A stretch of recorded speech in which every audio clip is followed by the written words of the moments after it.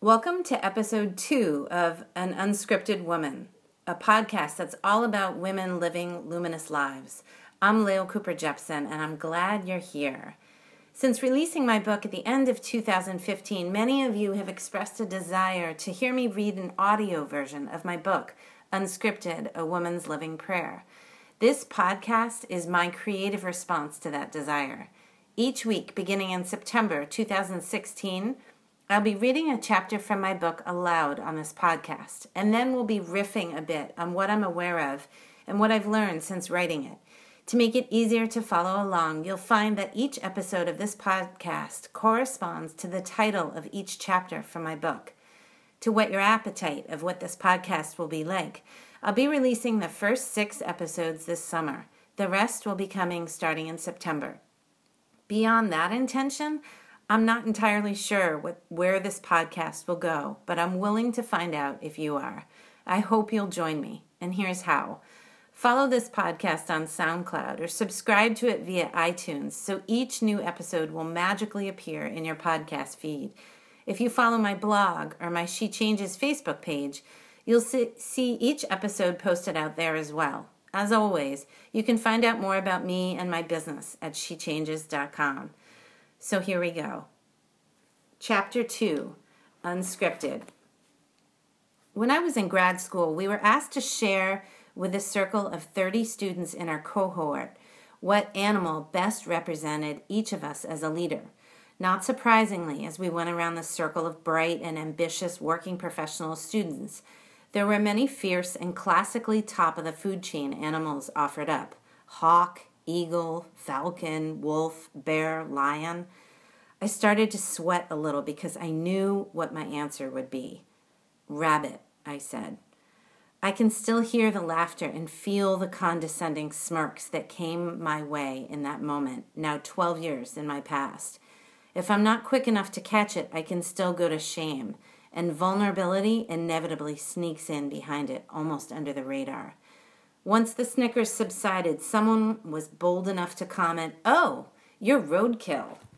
I gasped at the violence suggested in that comment and how it was a metaphor for my experience in this not-so-safe group, as well as being a woman working in the corporate world. Small, cute, ultimately dispensable, a dime a dozen, and easily run over.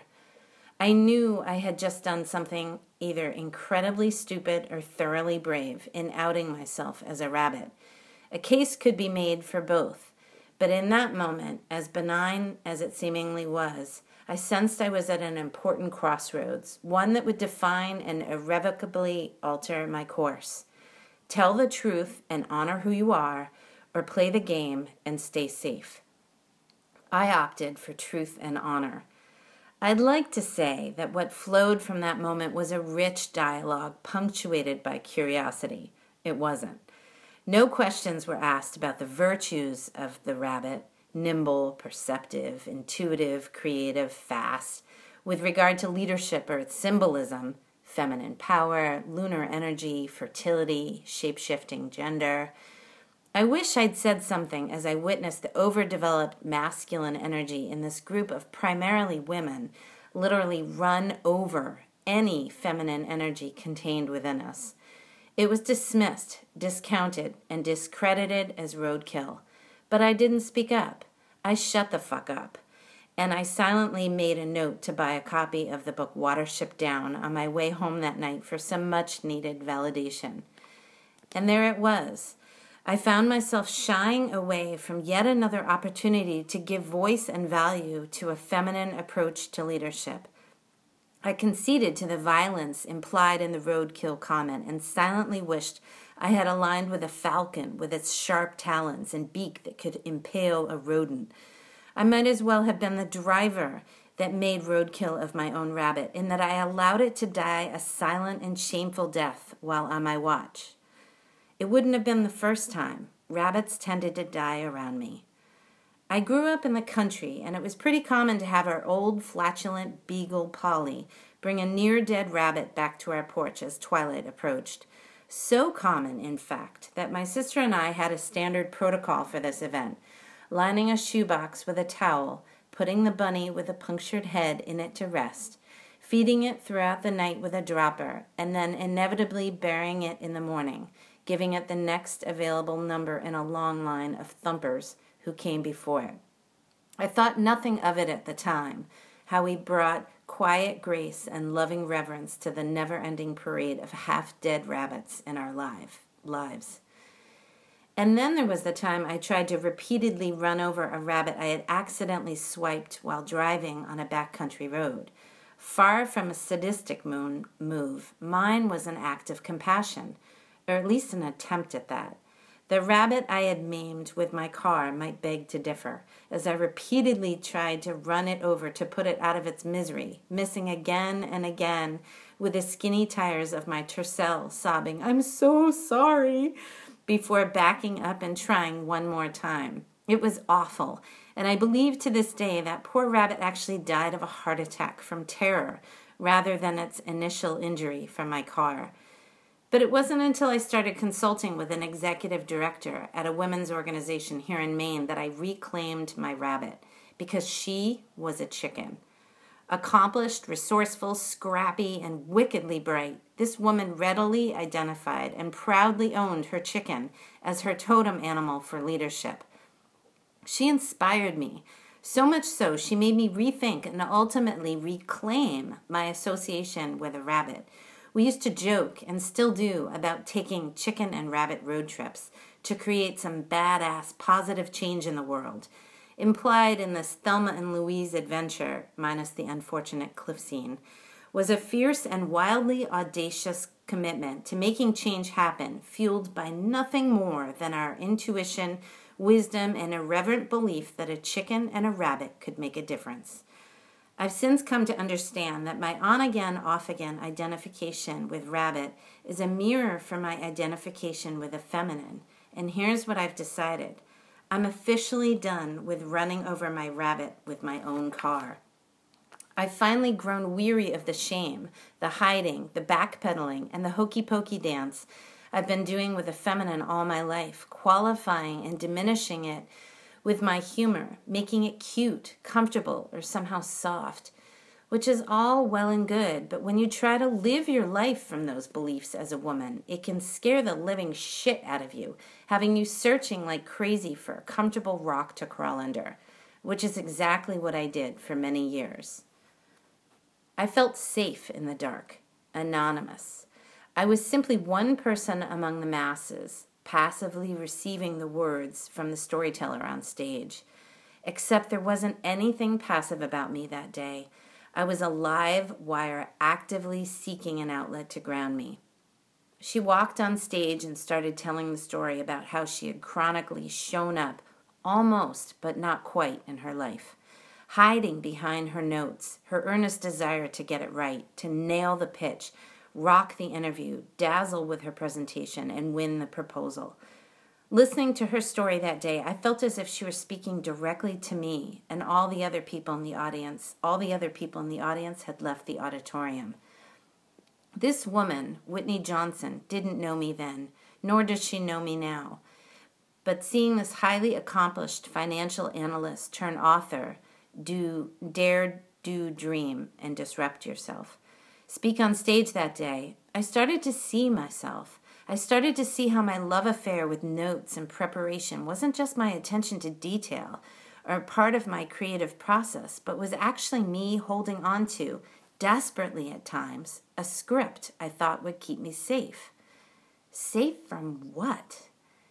Being laughed at, getting it wrong, being found out that I don't have my shit together, not fitting in or feeling like I belong, not being liked, feeling out of control, insecure, vulnerable, anxious, and worthless, powerful in a way that scared the shit out of me. You know, just those things, all those things that are a natural part of the human experience. Listening to Whitney Johnson talk about her decision to put down her scripts so she could show up more fully, not just almost, but all the way in the world, was appealing to me. But then again, hearing about someone else's perspective of something can make it all seem deceptively easy. I knew better. When I did triathlons, I had seen a group of more than 200 women swimmers fall prey to this same sort of dynamic, thinking it would be as simple as following the masses. That cold Massachusetts morning in September, as my wave of 35 to 39-year-old women waited for our turn to enter the water, we watched as the strongest swimmer in the previous wave swam out way ahead of the pack, and how the rest of the wave of swimmers behind her were naturally following in her wake. From our safe vantage point on shore, we could see how the lead swimmer was heading way off course, taking herself out much wider than the orange buoy course marker required. As a result, all the other swimmers in that particular wave were swimming way more than they needed to, even after realizing they had gone adrift and made a more direct course for that first buoy. There was much confusion, zigzagging, and panic in the water as women figured out what was going on and each assumed responsibility for where she needed to go. Watching from the shore, it seemed so simple. The course looked clearly marked and so evident, so how could so many women swim off course without realizing it? But as a swimmer, I knew what it was like to be in that water with throngs of women around you splashing and fighting for position, racing each other and trying to just get ahead and also not drown. I knew how disorienting it could be out there and how easy it was for panic to set in when you didn't have your bearings. I knew how those bright orange inflatable course markers that seemed to loom so large from shore would all but vanish once I got in the water. I knew that sometimes in the melee of an experience like that, the only script you had was to follow the one the bulk of the people ahead of you seemed to be following. I knew that sometimes the best you could hope for in those situations was to thrash around the masses, hoping their way would help you to find your way. Thinking about my experience in those instances showed me there is no script or right way to do something, but only general bearings that might orient you to a course. And yet there were so many fucking scripts governing my life, it seemed. How to be a mother, how to be a good wife, how to be a loving daughter, how to be a successful business owner, how to be a responsible white person, how to be an activist, how to be midlife, Generation X, sexual, spiritual, not religious, Western, extroverted, dyslexic, left-handed, Scorpio, a New Englander, loving, kind, compassionate, of service, powerful, healthy. No wonder I was struggling. These weren't scripts. These were instruction manuals. And where was I in all of those? I didn't know, and to be honest, I was tired of trying. All I knew was that they were heavy and numerous. They also weren't giving me what I was craving. And what was that exactly? Freedom. Freedom to move. Space to roam, wander, even get lost. Freedom to feel my way, figure it out, or even fuck up. Freedom to honor what was true for me and have that inform my actions. Freedom to make it up as I go along and to change my mind as I fold new bits of my experience like fluffy egg whites into the batter of me. Freedom to show up fully in all my color, freak flags waving proudly in the wind. Freedom to relax into who I am, trusting that it's just right, like Baby Bear's bowl of porridge in Goldilocks. Freedom to love myself forever and no matter what, just as I love my husband and my 2 boys. Clearly, I see them as worthy of that. Now it was my turn. When I took a closer look at all the scripts I'd been lugging around most of my life, there seemed to be one that rose to the top, a meta script that offered an umbrella of understanding under which all the other subscripts were formed. That script was how to be a woman. That was the root of all my scripts. If I wanted to be free, that was the one I needed to haul to the shredder, page by dog-eared and coffee-stained page. Pages I found under the bed and jammed behind the cushions of the couch. Pages tucked into my journals and balled up at the bottom of my purse. I'm still convinced I have not found them all, but the process of searching for them has led me to another question. What would my life look like if I were to live it unscripted? I would live my life by feeling my way. sourcing my movement, informing my choices, and embodying my desires from the truth that lives inside me instead of what I'm being told by others. My snarky side called bullshit on this right away. My mind scrambled to see how that would even be possible, seeking to prove beyond a reasonable doubt that my case was airtight. But my wise side spoke up, assuredly, saying gently but firmly that my life isn't a case to be solved. It's an intention to be lived, one that would undoubtedly take some consciousness, certainly some practice. Which, of course, led me away from the data that lived outside me, the manuals, shoulds, rules, codes of conduct, expectations, old stories, and had me head inside myself for my own answers, deep inside, where my intuition and feelings swirled among my values and experience, and my quiet voice could be heard as distinct from the ambient noises of life. I set out to map my terrain and soon discovered two distinct lands existing inside me. One was familiar and one was more foreign, which I started to see were my masculine and feminine energies in this woman's body I'm in. That was my first key to understanding the breadth of my range and how I had just been living in a small corral of each, not realizing there was much more big sky country to explore that would take me to the outer reaches of myself. I used to think it was about gender. The masculine and the feminine are about energy, not gender. I had known this intellectually for years, but I was starting to understand, no, to feel how these energies were both alive in me. I was getting in my bones what ancient cultures have believed for many lifetimes. Each of us holds a balance of the universe inside ourselves, a union of the masculine and feminine energies, referred to by many names, yin, yang, light, dark, Shakti, Shiva. It all points to how we have been designed to be whole. And yet, in trying to learn more about the masculine, I often came across phrases like alpha male, manhood, domination, and ego. For the life of me, I couldn't see myself in anything I researched.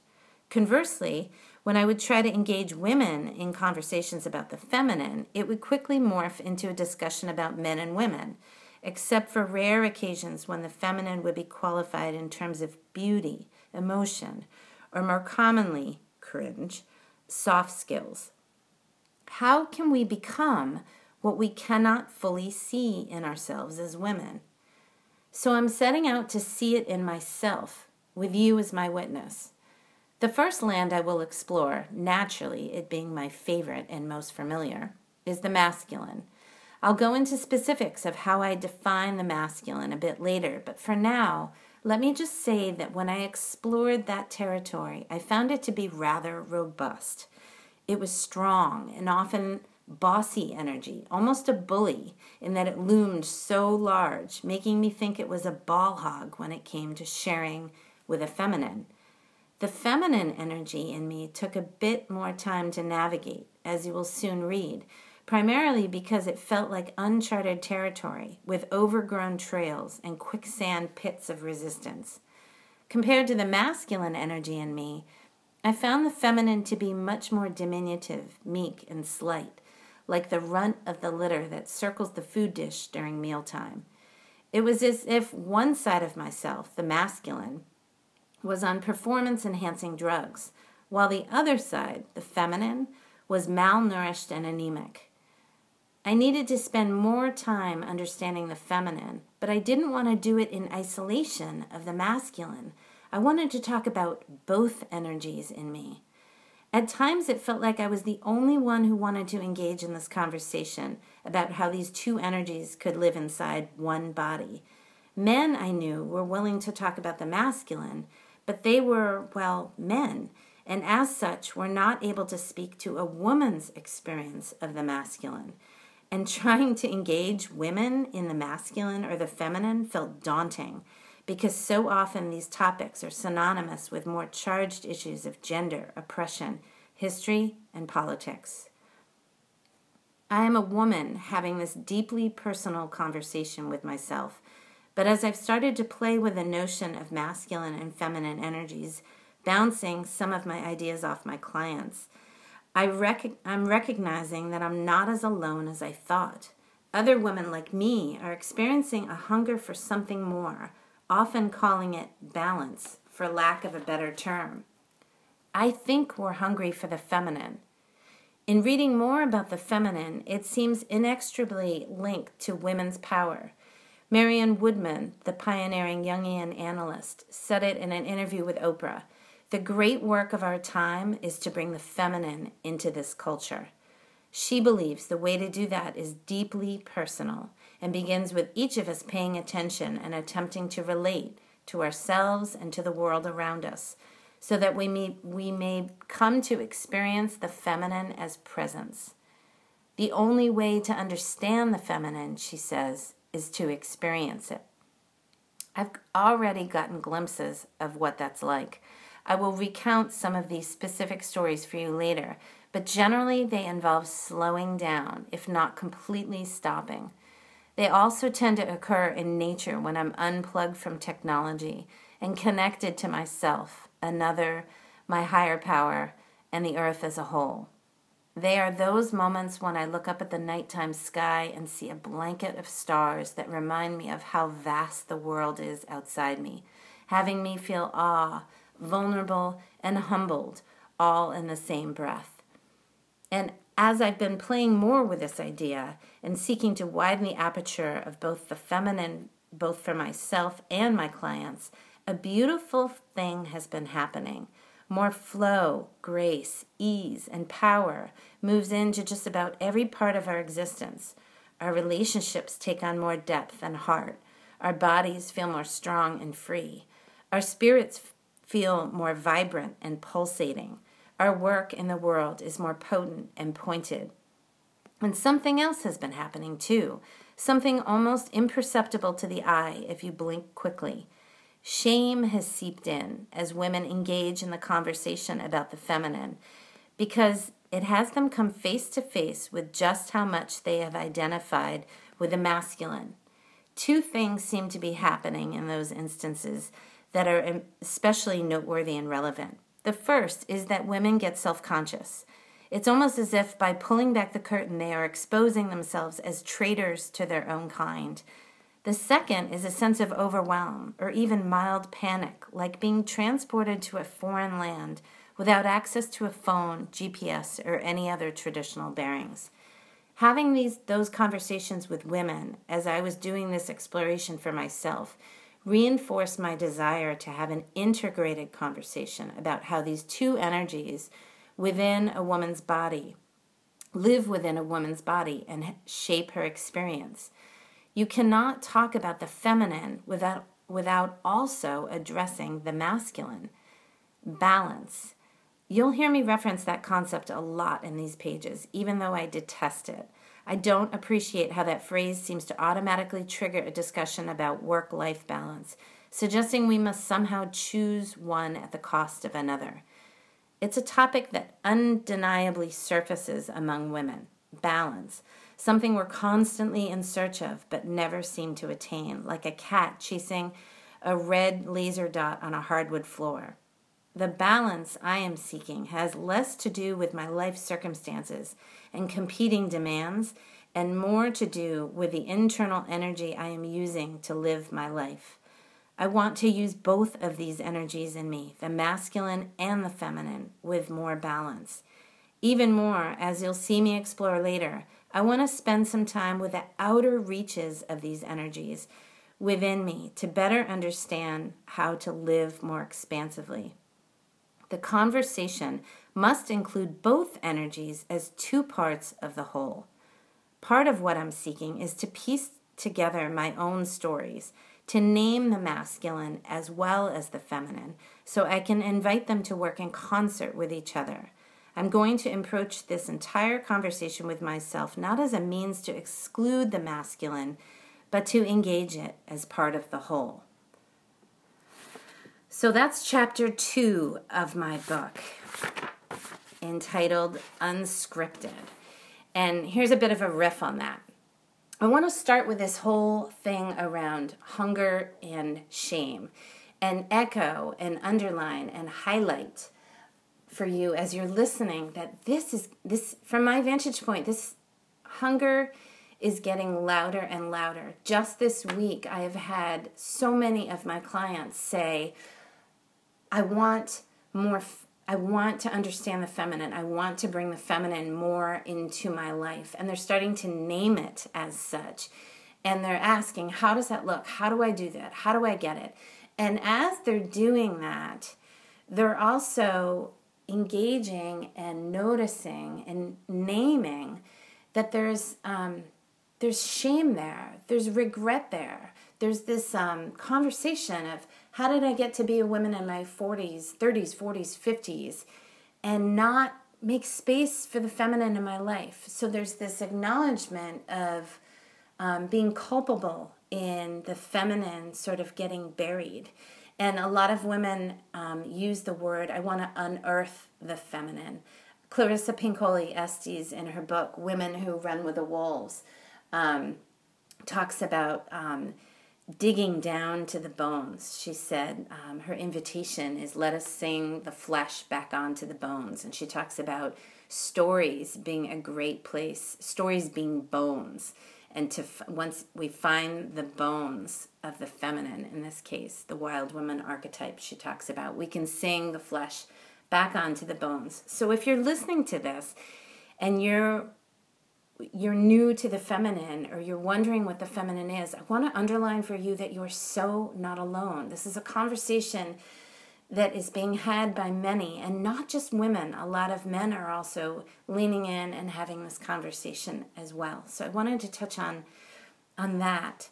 And I also wanted to touch on this idea that the only way to understand the feminine is to experience it. The quote by Marion Woodman that I referenced in that last chapter.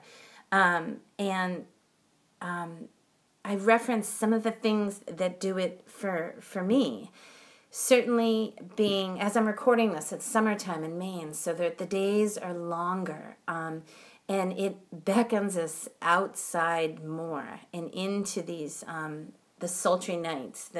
There's a full moon tonight as I'm recording this. And so being out in nature, being by the ocean, being in the mountains, being in the woods, being in the gardens with dirt and loam oozing between your toes, that's where the feminine lives. It does not live in a book. I know I wrote about it, but put my book down and go outside and stick your toes in some dirt. That's where the feminine is. Look up at the skies. Look up at the leaves.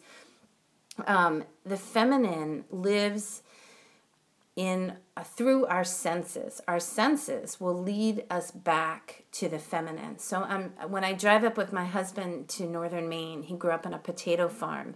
And when we drive up in the fall in particular, I'll put down the windows and I'll hang my nose out the car like a dog does, and I'll smell the smell of mud and dirt. It happens in the spring for me when the thaw happens, and it happens in the fall for me when the harvest of the potatoes happens. But the smell of dirt does it for me, as does the smell of salt water.